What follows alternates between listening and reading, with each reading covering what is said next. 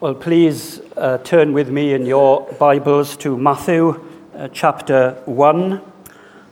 And as a focal point to the message, a text, we're going to look at verse 21.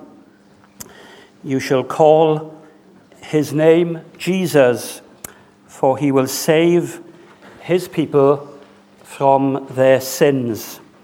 The chapter also ends, he called his name Jesus.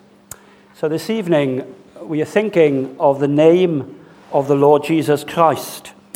That immediately connects us with three hymns that we have sung. The high name of Jesus, the sweet name of Jesus, and the wonder of the name of the Lord Jesus Christ. I wonder whether you've ever thought or whether you've ever looked into the meaning of your name and asked a question: why did your parents, or perhaps in your family, the grandparents, dominated such a choice? What is the significance of a name? In many cultures and in many civilizations, there's actually a naming ceremony or a naming party. The name chosen embodies the hopes, the expectation of parents and grandparents. Or sometimes a name is chosen because this is the desired destiny. The meaning of the name has the desired destiny of the baby that the parents would love them to fulfill. Or sometimes there's an association with a name. A name is chosen because of an association. How many children in West Wales were named Wayne or Carwyn? I remember a boy in our class telling us that his brother had been named J.P. The surname was Williams. This is a different era for some of you. But names are chosen for different reasons. They have associations and connections with family history, sometimes with language, or sometimes with a particular event in the history of a nation. Well, everything I've said and more is true of the name choice that we have here, the name of the Lord Jesus Christ. If I would have read from verse 3 to verse 16, we'd have read nearly 50 names. And so there are other names that dominate Matthew chapter 1. They span years, indeed hundreds of years of history. Most of them are the ancient kings of Judah.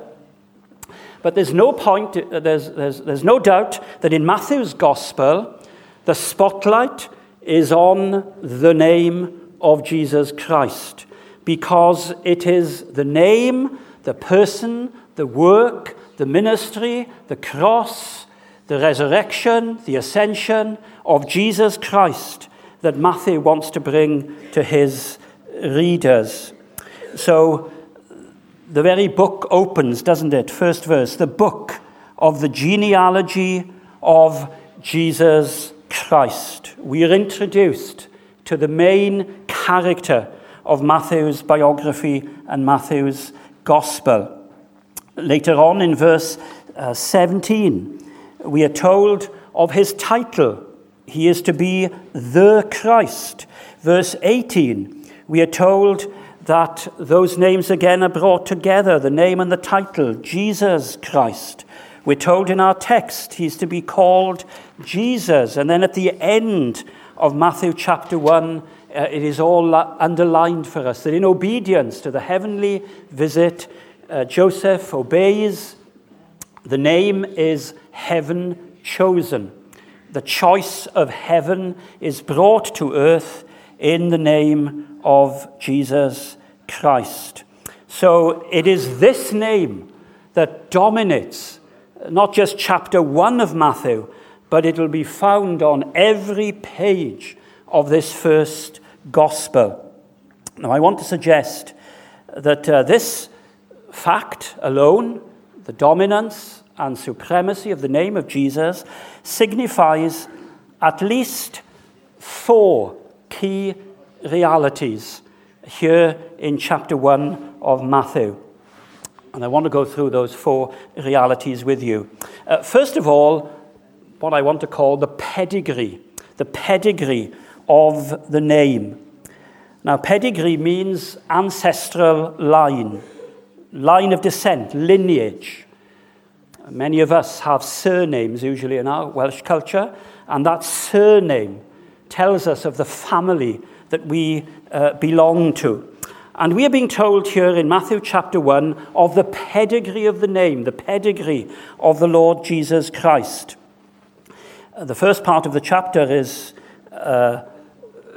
recalls for us 14 generations, indeed 3 periods of 14 generations. It covers about 1,800 years. But what's its purpose? Well, let's put it in context, wider context to begin with. The Old Testament closes with the book of Malachi. And between the book of Malachi and Matthew, there is apparently a 400-year period called by many the silent years. God does not speak formally. God's voice, as it were, is silent. And when God speaks again, when the silence is broken, how does God break the silence? How does God speak? How does God address his people? What does he bring to them? Well, he brings a name. He brings a name.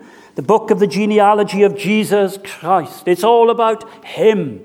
This is how God breaks the silence. All the hopes, all the expectations, all the promises, all the offices, king, priest, and prophet of Old Testament, they're all now reaching this wonderful culmination in the Gospel of Matthew. There have been names. Indeed, the whole of the Old Testament is full of names. And here, as I've said, there are names. But it is this name, and it is in this name, that Matthew begins his wonderful Gospel. Now, with such an announcement, with such a way to close a period of silence, we should be asking the question, well, what is it about this name? What is it about the pedigree of this name? Why should we listen to the voice of Jesus? Why should we listen to the teaching of Jesus, which will come in Matthew's Gospel? Why should we spend any time thinking about the life of Jesus? Well, Matthew's Gospel tells us there is here a pedigree. So look at the immediate context, verse 1. The book of the genealogy of Jesus Christ. And these are the 2 titles that Matthew gives Jesus. On the one hand, he's the son of David. On the other hand, he's the son of Abraham. Now, if you were a Jew, you would know that David, according to verse 6, was the king. And indeed, it was to David that God made the promise that from his family, from his ancestral line, from his dynasty, would one day come the final king. There would be a kingdom established. There would be a throne. There would be a government. And that government would not be bound by time. It would not be bound by the limitations of one place. It would be an eternal government. It would be an everlasting kingdom. And the king who sat upon that throne of David, he himself would be eternal and everlasting. So Matthew is saying the promise of David is being fulfilled in Jesus Christ. But if that were not enough, Matthew goes on to say the son of Abraham. Now you might know that Abraham is the person in the Old Testament where God makes a promise to him.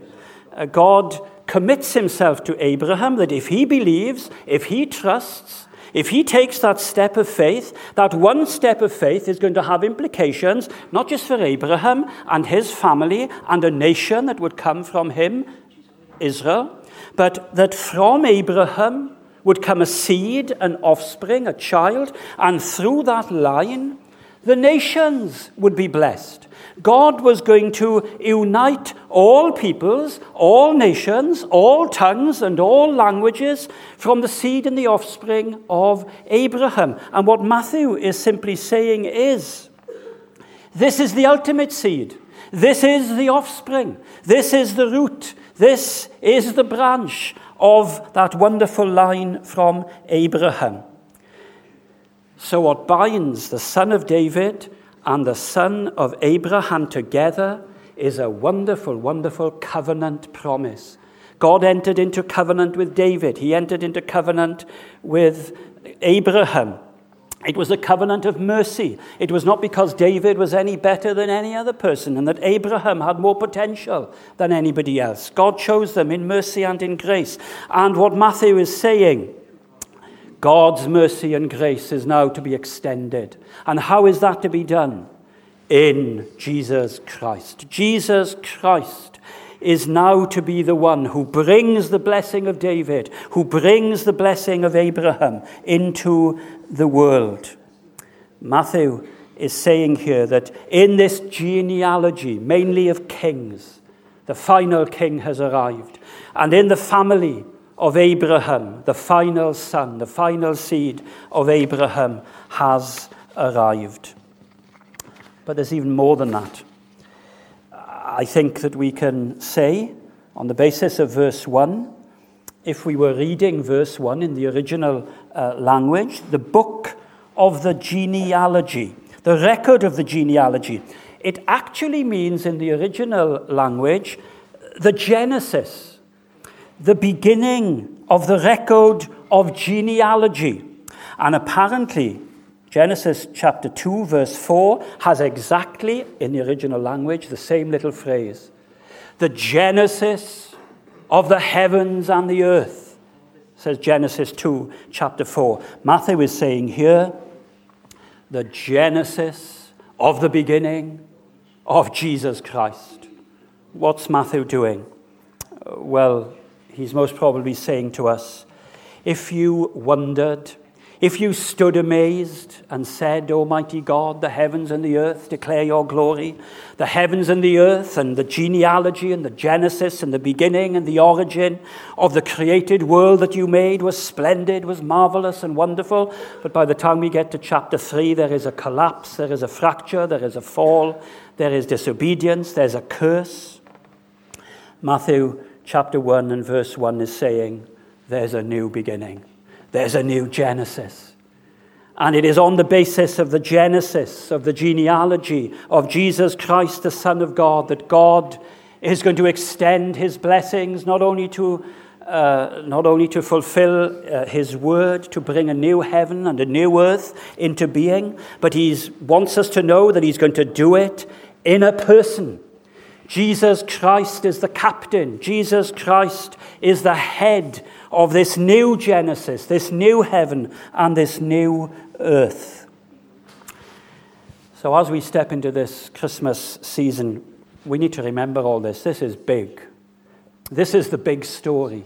This is the mega narrative, if you like. This is the big story of everything that is happening in our world. It's not a small thing. It's not an insignificant thing. It's mighty, it's great, it's big. And the wonderful thing, as you'll find in Matthew's gospel, is that Jesus Christ connects his disciples, connects those that in their families come to believe. He connects various individuals to the story. They join in this great moment. They come into the family of David. They come into the family of Abraham. Our father Abraham, says the apostle.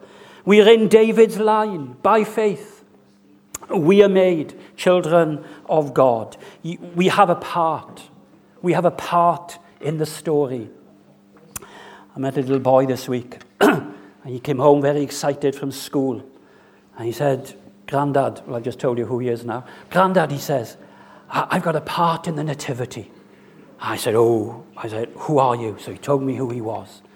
And then the next question is, where do we get the costume? What has he got to say? What night is it going to happen?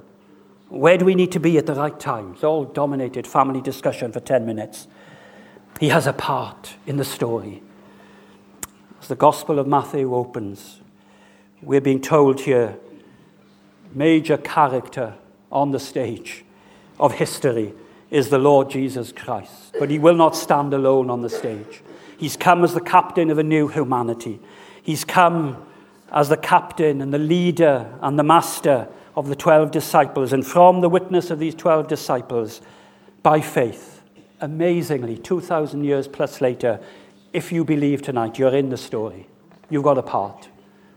There's a significance, there's a purpose, there's a destiny, there's meaning, there's cohesion to our little stories, to our churches, to our witness, to the little part of the kingdom where God has placed us. It's all joined together.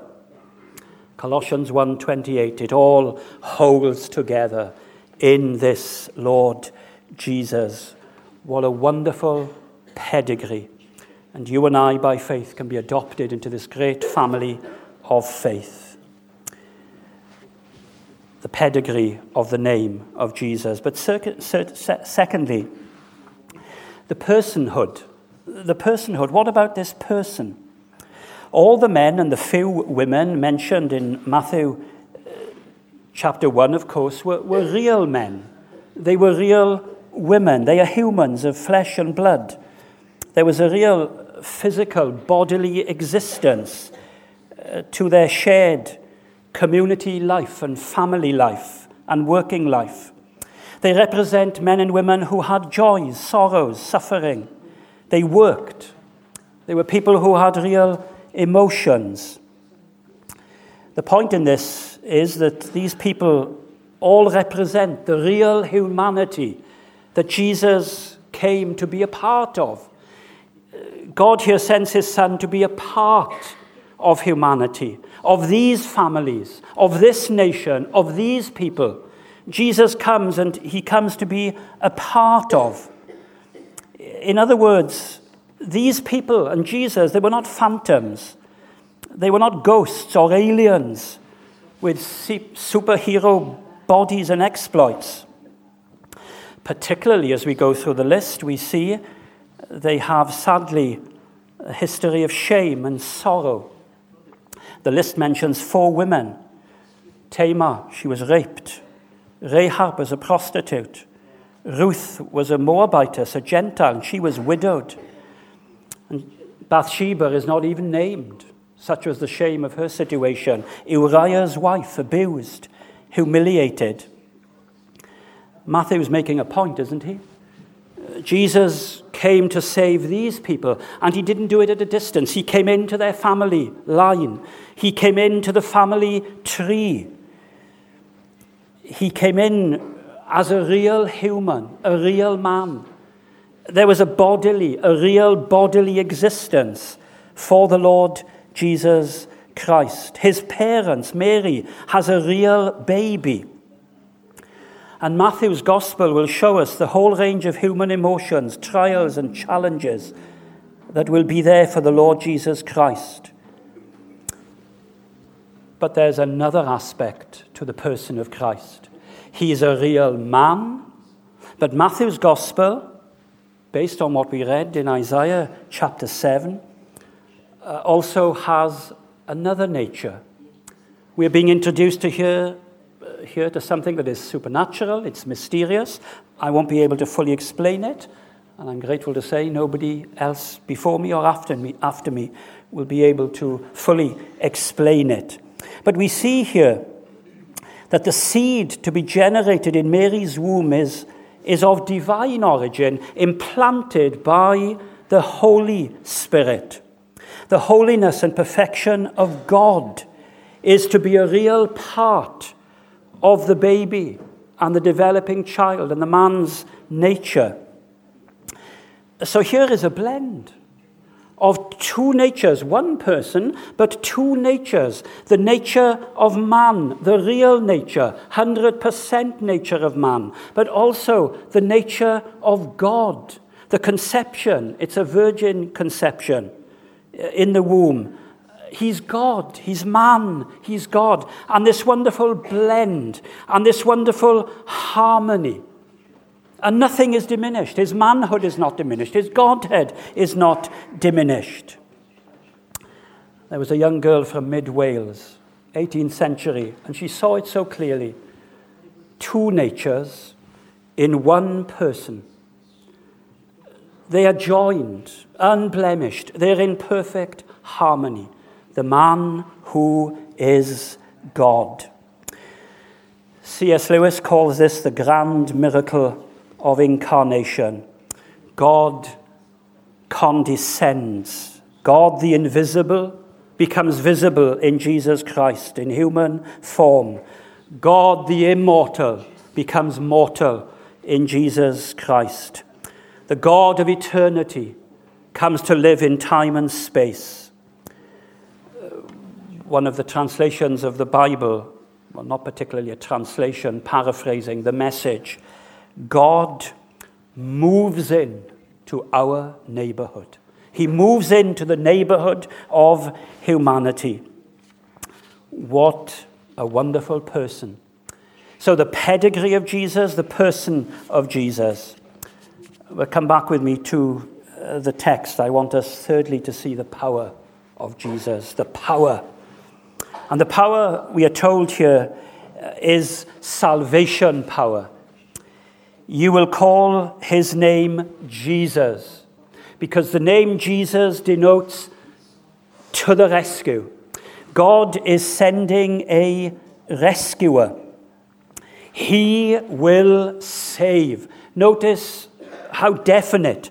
Notice how absolute is the promise. He will save. The whole of the Bible tells us that salvation is God's sovereign activity. Salvation, says the book of Jonah, belongs in every aspect. Salvation belongs to the Lord. But how is the Lord to bring that salvation to men and women? Well, if you go through the Old Testament, you find that God raises up deliverers. Indeed, one of them had the name, the Old Testament name for Jesus is Joshua. Joshua was brought to deliver the people from the bondage and the captivity, the final stages, to lead them by conquest into the promised land. What Matthew is saying, here is our Joshua, here is our conqueror, here is our hero, here is our deliverer, here is our rescuer, and he will rescue us. In the Old Testament, it was mainly from the external enemy of the Egyptians, the Babylonians, the Assyrians, the Persians, the Romans were in Israel at this particular time. And therefore many people thought that this deliverer would be a political, military deliverer. But this verse in Matthew tells us he's come to deliver us from the root problem, the big problem. The big problem is not the external enemy, but it's the internal enemy. Throughout the Old Testament and into the New Testament, we are told, sin is my greatest enemy, and I need to be delivered from that sin. Take the long list of all those mentioned here in this chapter, and you find the sin, the rebellion, the disobedience. Everything is on sad display here. The hatred, the jealousy, the lying, the dishonoring of parents, idolatry, sexual immorality. It's all over these names and their history. But the Bible acts as a mirror, and we look into the Bible and we see ourselves. I see my sin. I see my shame.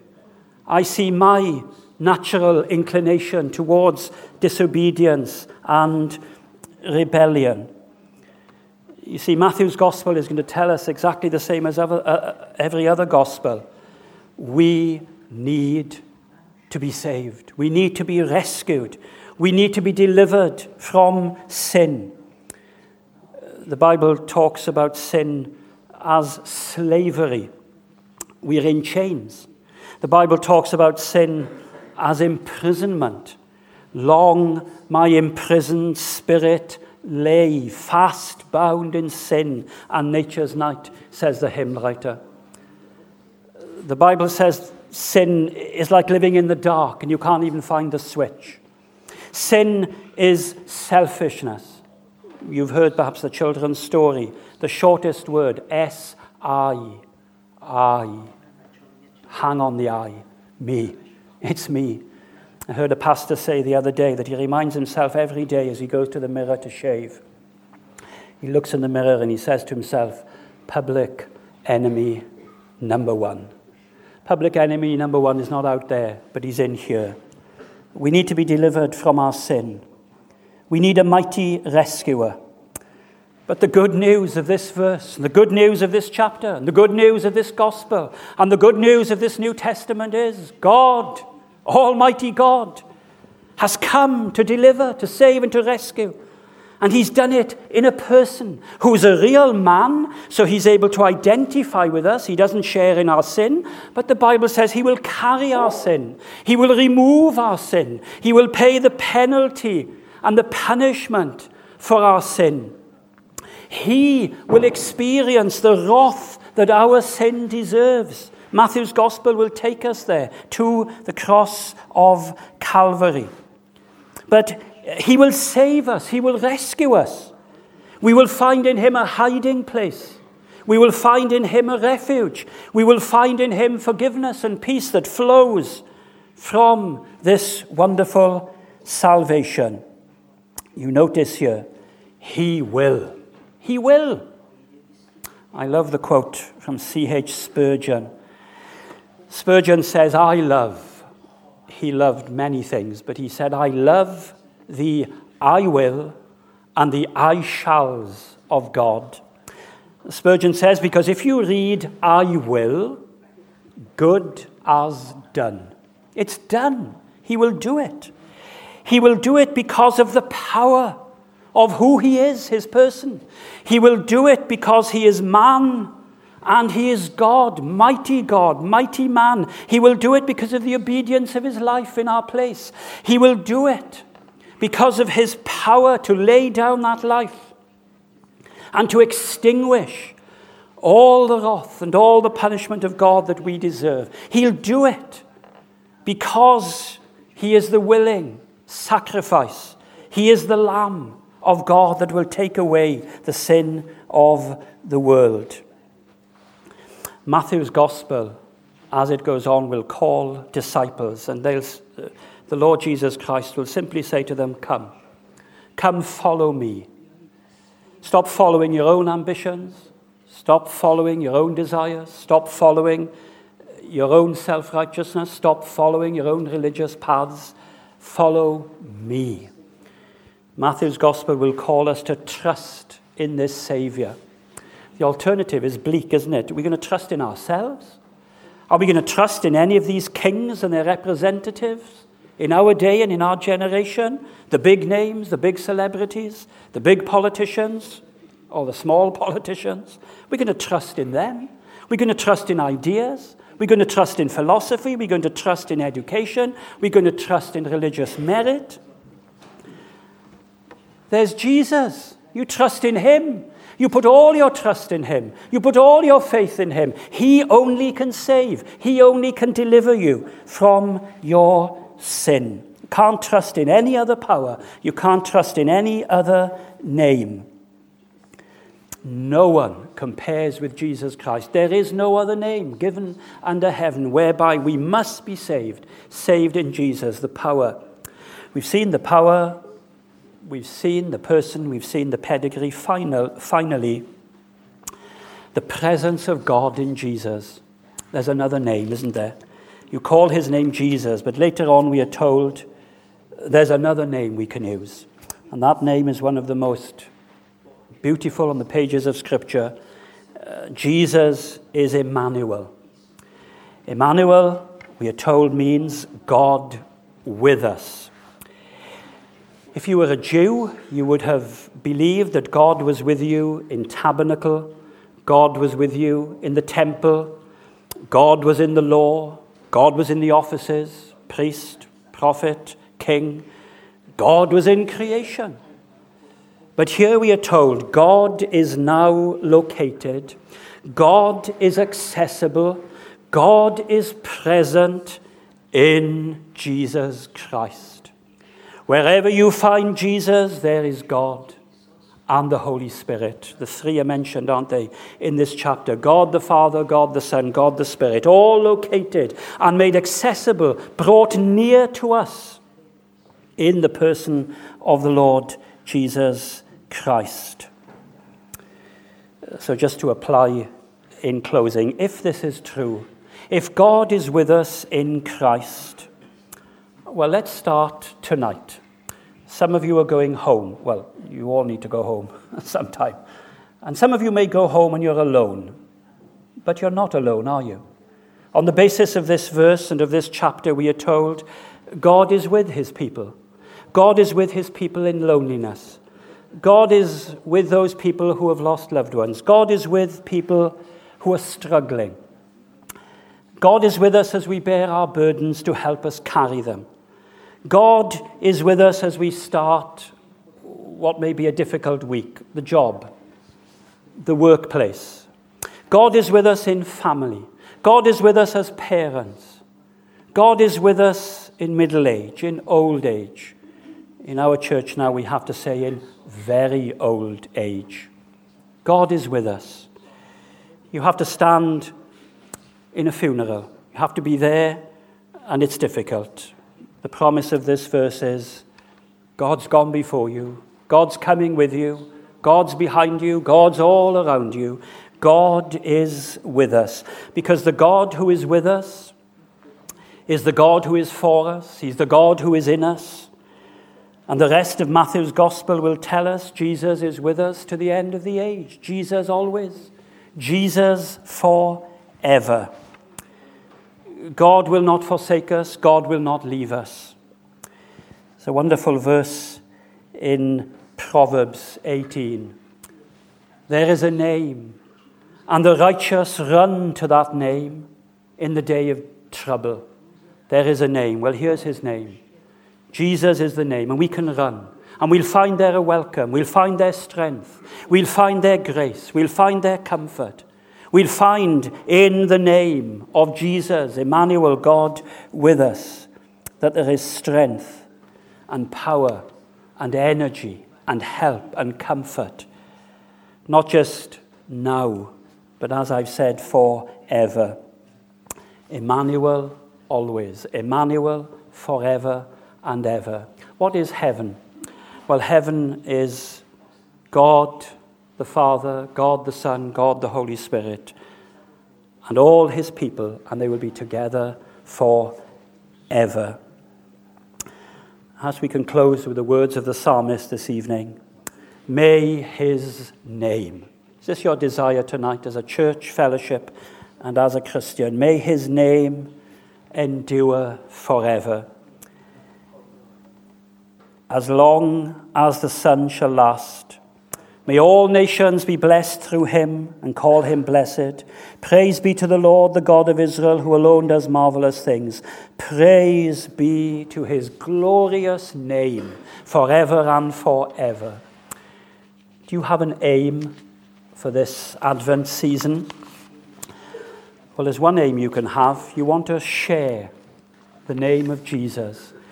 You want to share the name of Jesus in the way you live, in the way you talk. You want to literally share his name with those in family, workplace, and community. And you want others to come to believe and trust in the name of Jesus.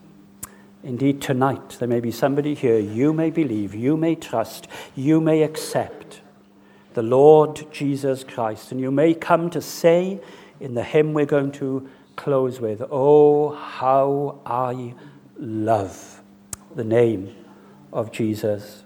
Shall we pray? Our Heavenly Father,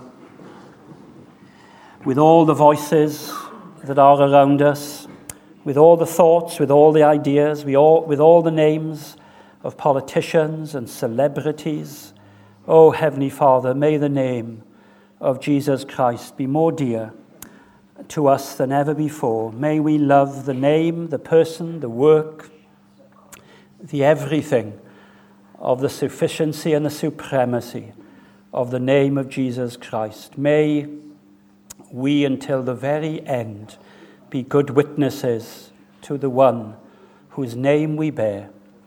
We ask in his name. Amen.